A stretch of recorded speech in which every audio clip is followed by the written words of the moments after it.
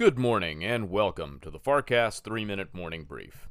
Today is Friday, August 30th, 2019. From Washington, D.C., I'm Harry Jennings.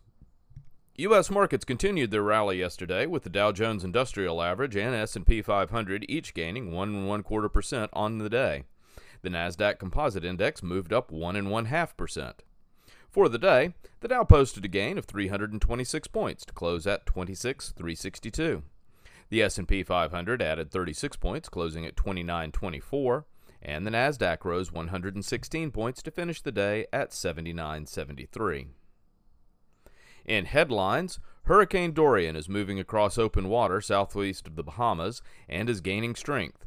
The storm is now projected to make landfall in Florida as a major hurricane with sustained winds in excess of 120 miles an hour late on Sunday.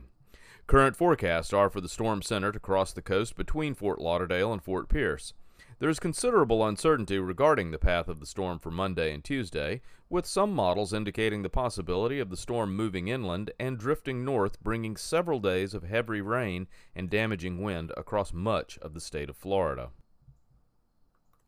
In overseas headlines, the China Human Rights Front, which has organized the largest of the peaceful demonstrations in Hong Kong, has canceled this weekend's demonstrations under police pressure. The police have also stepped up arrests of democracy advocates, including noted activist Joshua Wong, who has not been heavily involved in the protests. Asian markets traded higher on Friday, with the exception of the mainland China exchanges.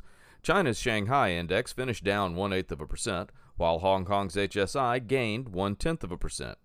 Japan's Nikkei was the outperformer among major indices, up 1.2% on the day.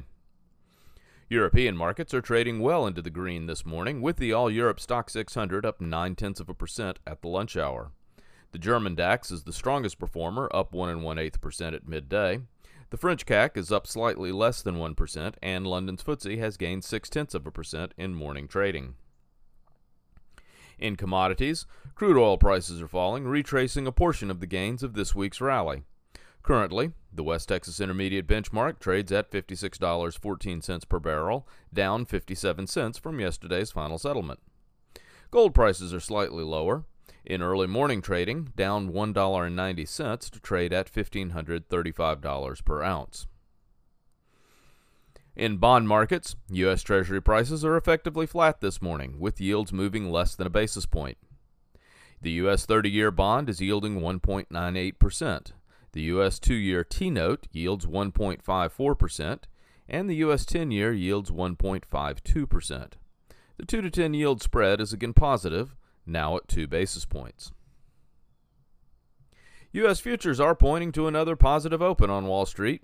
As of 7 a.m., the Dow Jones Industrials, S&P 500, and Nasdaq Composite all have implied opens up about 0.75%. Thank you for listening to the FarrCast 3-Minute Morning Brief. We are with you every day the U.S. markets open, providing you with a summary of markets, headlines, commodities, and futures before the opening bell. The FarrCast Weekly Podcast will return on September 10th with Michael Farr and markets expert Jim Murio. Each week, Michael welcomes experts and insiders for a discussion on what moves the economy and the markets. It's the FarrCast. Wall Street, Washington, and the world. From Washington, D.C., and for the FarrCast, I'm Harry Jennings. From all of us at Farr Miller in Washington, have a great holiday weekend. Stay safe, and have a productive day.